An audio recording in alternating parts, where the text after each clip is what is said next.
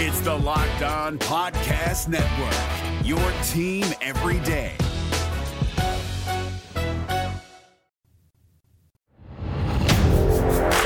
You are Locked On Indians, your daily Cleveland Indians podcast. Part of the Locked On Podcast Network, your team every day.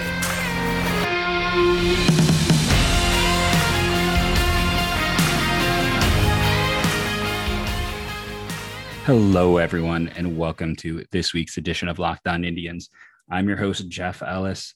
I know people said the restream earlier this week was choppy, so we're going to try to do it via Zoom. If you are someone who listened to the show earlier this week, let us know how the volume sounds compared to the other shows and how the overall stream does. That helps us out as we work on production.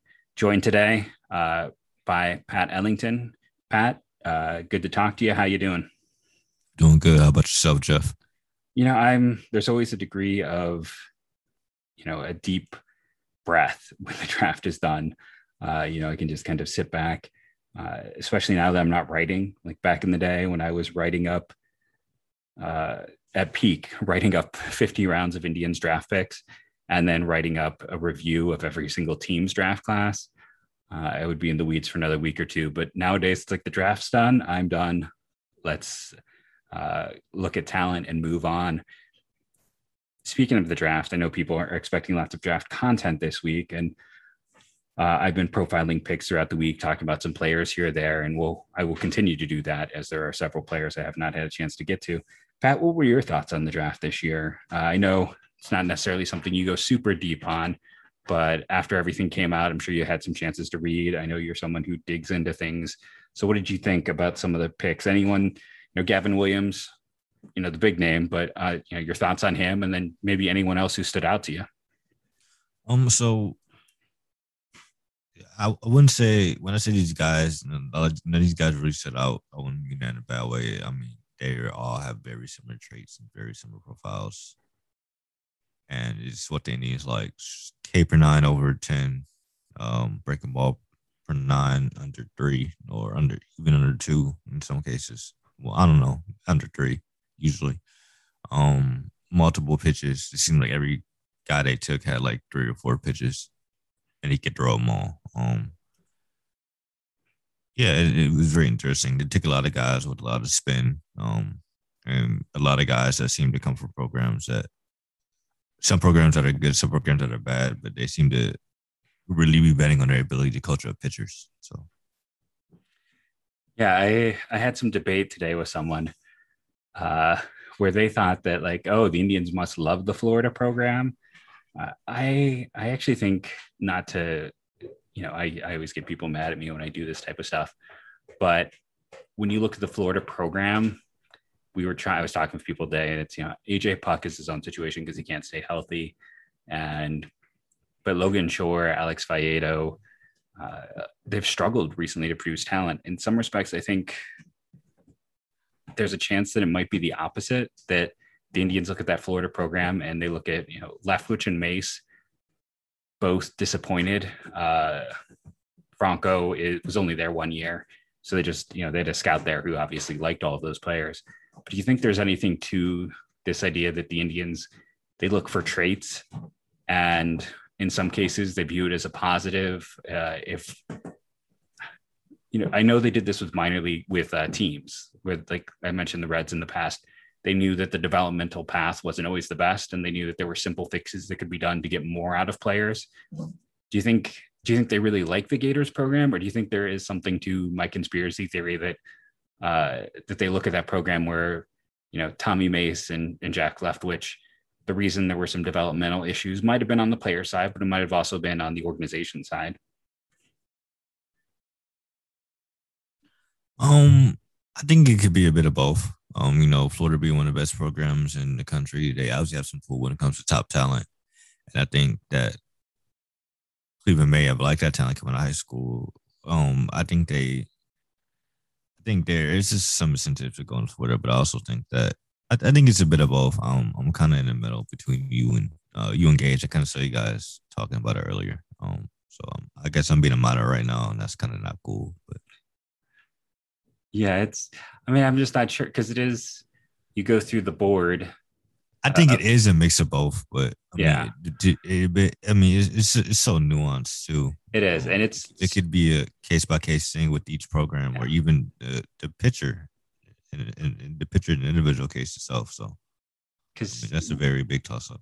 When you look at, they did touch programs good and bad. I don't know if touch is the right word right there, but draft from programs both up and down, who have had their own successes and their own failures. One of the highest rated players by some systems was Rodney Boone, and that UC Santa Barbara program it's not a huge program, but it's not a big conference, but in terms of what they do pitching wise, it's really strong for teaching what might be the better way to put this, instead of getting this about it, with Gage and I were going back and forth, is a program like Santa Barbara. It does a great job of teaching the basics of getting a player to a set point. And then you can look at like the evolution of Kyle Nelson and Shane Bieber since they came to Cleveland. And I wonder if that's maybe more it to a degree, where you're getting a guy who's kind of like fundamentally sound. And then the Indians know it makes it easier for them to build off of that. So maybe it's a degree of that as well, where it's like setting, and maybe that's for some programs like Santa Barbara. When you got somebody like, I can't remember, Will Dion, he went to very small school, their 9th round pick. And again, I don't really know the coaching there. I have no idea if it's good or bad or anything. But there's just such a huge difference. Baseball budgets are so tight that when you're at a Florida versus a lower Division I school, the difference. So I agree. I think you're probably right. It varies across the board in a very heavy way. Now a quick break from a word from our sponsor. Today's show is brought to you in part by Fully Loaded Chew. Fully Loaded Chew is tobacco-free, long cut, and pouches that give you the same pack, dip, spit, and buzz you're used to without tobacco. Available in 9 flavors, Fully Chew is made with all food-grade ingredients and tobacco-free nicotine, the purest form of nicotine available. It's the only moist nicotine pouch on the market. All other nicotine pouches are dry white pouches, nothing dips, spits, packs like Fully Loaded. Fully Loaded Chew is offering the Locked On Team listeners a special offer. Right now you can go and try a can for just $1. That's right, just $1. Go to fullyloadedchew.com and use the promo code LOCKEDON. Just $1 in free shipping if you use the code LOCKEDON at checkout. The next time you go for a dip, make it Fully Loaded Chew. fullyloadedchew.com. With the ever-increasing number of makes and models, it's impossible for your local chain auto parts store to stock all the parts you need. Why endure the often pointless or seemingly intimidating questions, is your Odyssey an LX or an EX? And wait while the person behind the counter orders parts on their computer, choosing only their brand their warehouse happens to carry. You have a computer with access to rockauto.com at home and in your pocket. Save time and money using RockAuto. Why choose to spend 30, 50, even 100% more for the same parts from a chain store or car dealership? For example, a Honda Odyssey fuel pump from a chain store is $353. RockAuto, $216. Family-owned business serving do-it-yourselfers for 20 years. They are reliably low priced. They have everything you could need. Brake parts, tail lamps, motor oil, even new carpet. Go explore their easy-to-use website today to find the solutions to your auto part needs. Make sure that when you go to rockauto.com and see all the parts available for your car or truck, you write Locked On in there, how'd you hear about us box, so they know we sent you. You could say Locked On Indians, Locked On MLB, some form of Locked On. Amazing selection, reliably low prices, all the parts your car will ever need, rockauto.com. Did think it was interesting today. It was actually from you that I learned that they signed their first non-drafted free agent, and I think it's interesting that they went out and got a catcher from ECU. So going out and adding the battery mate of Gavin Williams. Do you think that helped? I should give him his moment here. Seth Cadell. I'll talk about him at some point. I'll go through all the non-drafted free agents in a podcast. But do you think it helped that he was Gavin Williams' running mate? Or do you think this was just they need some catching depth and they liked him? It probably is. I definitely think so. It happens a lot. I think That happens a lot, actually. Just to give an example of a story, even of a bizarre story about this. Sixto Sanchez, he got discovered by a Philly scout Dominican Republic because the Phillies wanted to see a catcher's receiving skills, and they had Sixto pitch to him and also pitch him batting practice. Oh, that is a lucky find. And mind you, Sixto wasn't even throwing that hard back then either, and he was only like 15 years old. Is I shudder to think about how skinny he must have been at that point, at like 15 and a half. With just, I mean, he's one of those players that just always strikes you.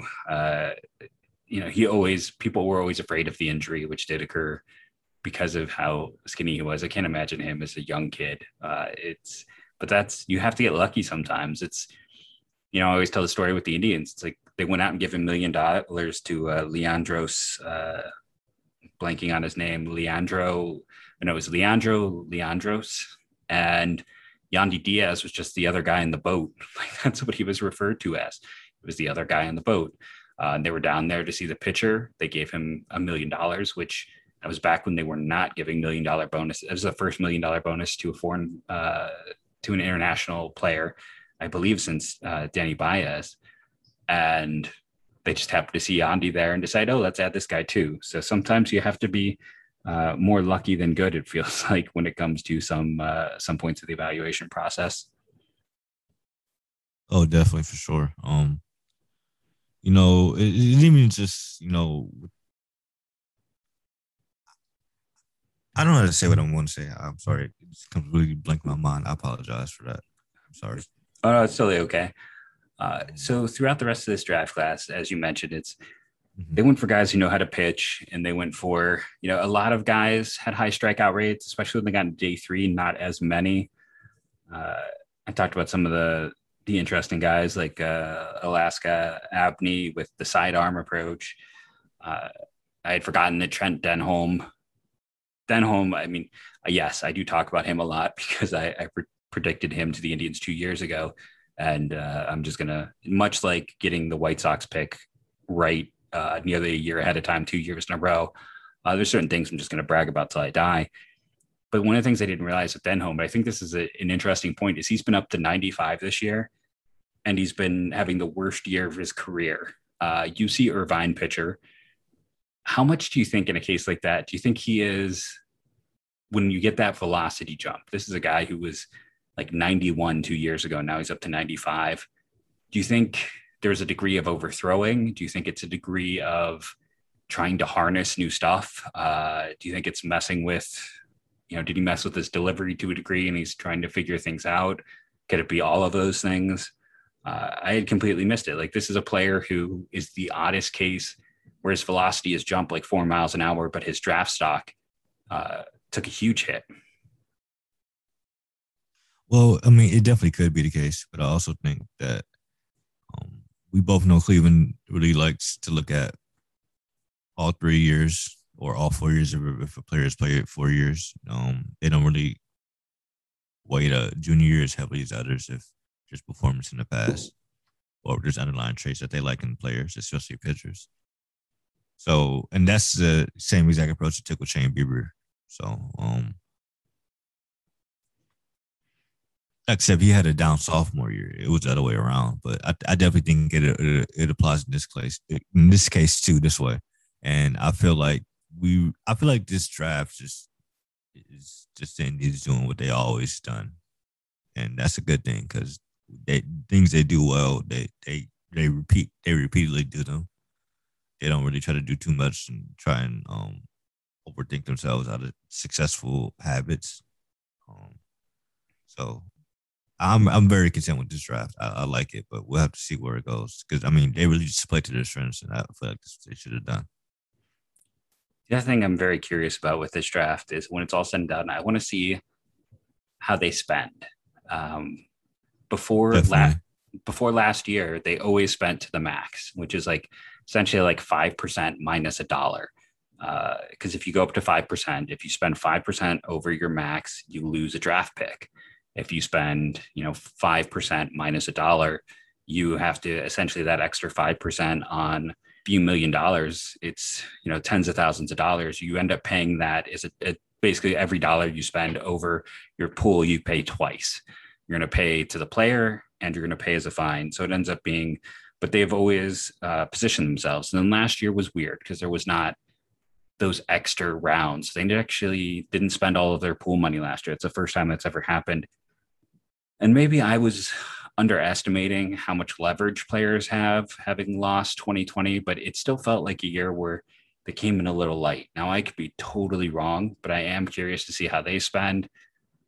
They were not as bad as the Baltimore Orioles, who probably had my least favorite draft of any team, where I thought that more so than the Indians, I'm going to be looking to see if they spend all of their money. But I'm curious to see how the money gets spread out, to who it goes, and how many of those day three guys they end up going over slot. Because maybe I'm wrong, but I'm assuming they're going to sign all 20 players. Don't you think so?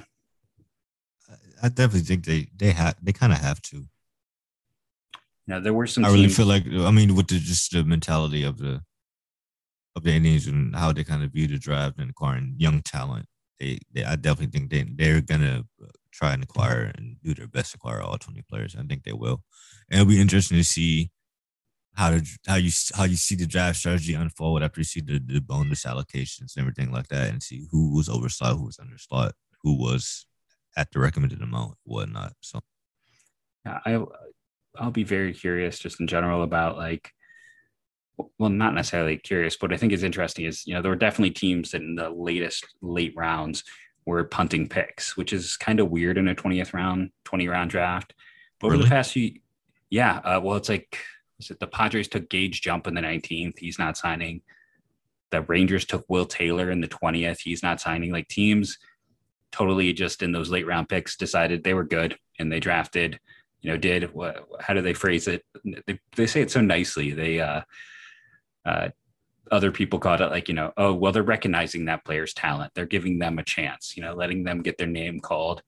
And, in the past, the Indians did that. They drafted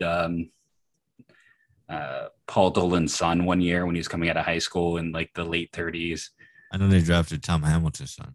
Yeah, well, he was a legit player at Kent. They drafted one of his two sons. I thought for sure they were going to draft Brad, the younger son, but they didn't. They didn't even bring him in, but they drafted a TJ, maybe, I want to say.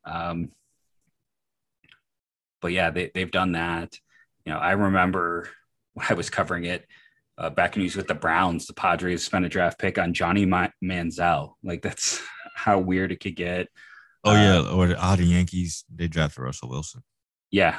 And then, Russell Wilson at least was a prospect if he had ever, he had some interest in playing, but, and he tried. And then back in the day, I think it was, people I talk about when I go into things, it's Danny White, the quarterback for the Dallas Cowboys. So I think that was with an intent to get him to play baseball. Or I don't know how many people remember Darnell Dinkins, the tight end at Ohio State. The Indians actually drafted him when he was a high school kid.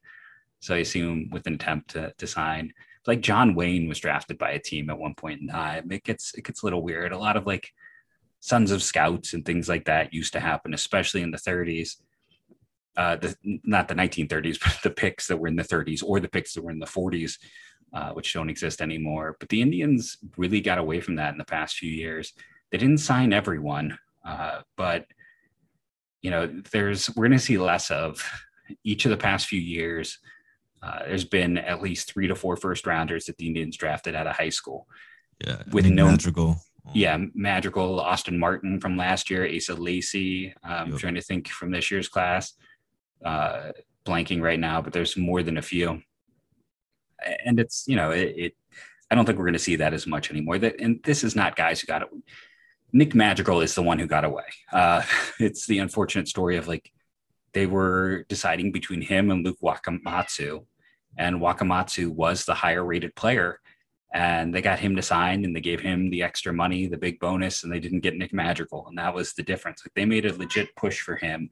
It just, they made the wrong choice in the end. And it was one of those situations where, yes, it ended up not working out. But I mean, at the time, I wanted them to get Wakamatsu. It's the son of Don. He's got bloodlines. He's nearly a top 100 prospect. And yeah, again, sometimes you have to just be lucky. It happens. You can look at the Cavaliers, right? Like this year they moved up in the draft because they lost a coin flip. You go back to the Anthony Davis draft where New Orleans got Anthony Davis because they lost a coin flip with the Cavs. Sometimes first you have to be unlucky to get lucky. And that's, with the Indians, sometimes you just don't pick the right player in that. But for the most part, and Austin Martin was never going to sign, and Asa Lacy wasn't going to sign. And we're not going to see as much of that with the Indians. I know, like you mentioned earlier, you didn't go too in-depth on the draft. Were there any other teams that you looked at where their classes intrigued you, or ones you liked or disliked? I haven't looked at any of the team's drafts yet, to be honest. I still have to do that. I'm trying to kind of get back into writing stuff right now, actually. So I'm kind of working on that. I got some things I'm working on this week, so that's where my head is at right now, actually. Were there any players you were looking at to hopefully, like, for some of your writing series to maybe get a chance to talk to down the road? I can't give any names. Okay. But I have. Fair enough. We'll say this. I have 2 interviews for sure coming up soon with 2 players in the minors and hitting coach in the minors.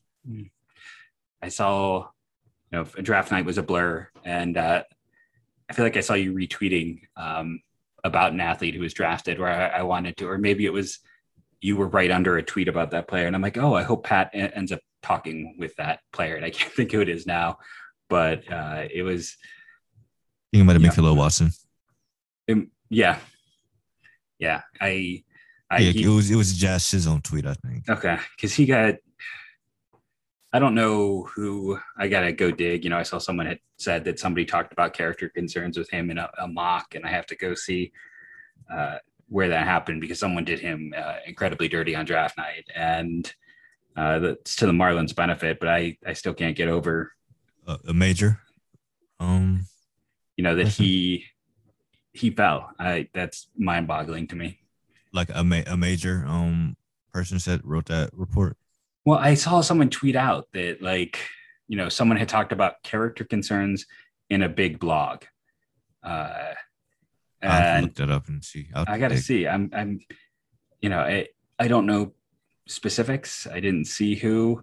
I know on draft night itself, anyone who listened to our stream, I said he can be fiery. He is a guy who does not like to lose. He is very passionate about the game. He's very passionate about playing the game well. You look at that and I'm like, that is the only negative. And that's not a negative. It shouldn't be, at least. But that is the only thing I could come up with, where I've talked about before, where, yeah, some people get annoyed where he gets very, this is a player who lives and dies on the field. It should be a positive, but some people are like, oh, he's, why is he getting so mad? It's like, this is not a negative. Stop. Like when I saw it reported at points. So I don't know if it tied to that or what, but I've been still trying to figure out exactly what happened there. But Marlins' benefit, I was sitting there secretly hoping, well, not hoping because I didn't want him to fall further, but I was like, man, it would be amazing if he went to the Indians somehow. If they just offered him almost their entire pool, I would have been ecstatic. He might have immediately become the top prospect in the Indian system for me. Honestly, if he had fallen, as much as there are other players I really like, that kid can do it all. And I can still call him a kid because I'm 40 and he's a teenager. So I'm officially at that age where I'm allowed to call everyone younger than me kid, I believe, without it being disrespectful. Now it's time for another quick break to talk about one of the fantastic sponsors that keeps our show on the air. And that sponsor today is BetOnline. You know BetOnline. They've been our sponsor for quite a few months now. Go check out betonline.ag yourself, the fastest and easiest way to bet on all your sports action. Baseball's in full swing, pun intended, and you can track all the action at BetOnline. Get the latest news, odds, and info for all your sporting needs, including MLB, NBA, NHL, and all your UFC/MMA action. Before the next pitch, head over to BetOnline on your laptop or mobile device and check out all the great sporting news, sign-up bonuses, and contest information. Don't sit on the sidelines. Get in the game with BetOnline today. Head over to the website or use your mobile device to sign up today and receive your 50% welcome bonus on your first deposit when you use the promo code LOCKEDON. BetOnline, your online sportsbook experts. New game day shirt? Boom, cashback. Food for the tailgate? Boom, cashback. Even buying a round can earn you cash back when you use your debit card. And yes, we said debit card. With Discover Cashback Debit, everyone can earn cash back on everyday purchases. In sports, it's hard to predict who's taking the win, but you know what's guaranteed to win? Discover Cashback Debit. Did I mention there are no fees, period? This one is a real game changer. Check out transaction eligibility and terms at discover.com/cashbackdebit. Discover Bank, member FDIC. Now that we talked about Watson, we talked about the Indians draft class. So Pat, we got a chance to talk about the draft. It's always a fun thing to do, but with the, kind of the second half getting ready to start, what are you going to be looking at, I should say, specifically as it relates to this Indians team? Is there anything that you're focused on or anything you're looking at as, we have this few weeks before the deadline? I'm looking to see how this team performs as they kind of, rest and come back and get healthy. This young team, I kind of, bounce back from a bad losing streak by, with the back walk-off wins and then, just a little 3-game winning streak I think they had there, where they kind of, shook it off and kind of got back into things. This team being the second half team under Terry Francona, it'll be interesting to see if that theme continues this year with this team being the youngest team in the majors. Maybe that veteran experience could have helped that team over the last few years. So we'll see if that dynamic shifts. I'm looking forward to see how the rotation does as Savali and Bieber are still trying to get their stuff together. McKenzie looked really well in that start. Eli Morgan has shown some very good signs, even though he struggled a bit and had a lot of bad luck. Logan Allen's kind of not good. Kyle Quantrill's been really good, which is really cool to see, after he kind of didn't get that chance to start after he was trying to get that fifth rotation spot. And now he's kind of getting his chance to start and he's performing. Yeah, I agree. It's pitching. It's, for me, it's the major league one, but I'm also just looking forward to seeing what Logan Allen can do. I was just decided to stop and take a moment and trying to figure out is Scott Moss, what's going on there. Just trying to see what's going to happen with this Indians team. And then of course the whole, will they or won't they make some moves? And if so, what moves will they make as we go through? And it's hard to believe we're June 14th now. So July a little 15th. more. Yeah, a little. Well, this will drop on the 15th, so a little more than 2 weeks until the trade deadline.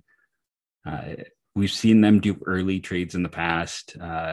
As we approach this deadline, what do you think we're going to see first? Them make a trade or them call up some of their more interesting prospects in AA, like Jimenez or Nolan Jones, some of those guys who've been kind of stuck down there. You think we'll see a big call up or a big trade occur first?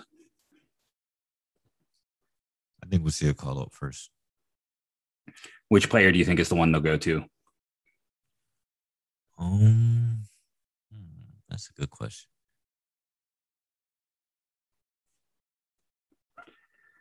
Because I know Jones has the limited positioning, but Jimenez is really mostly a shortstop.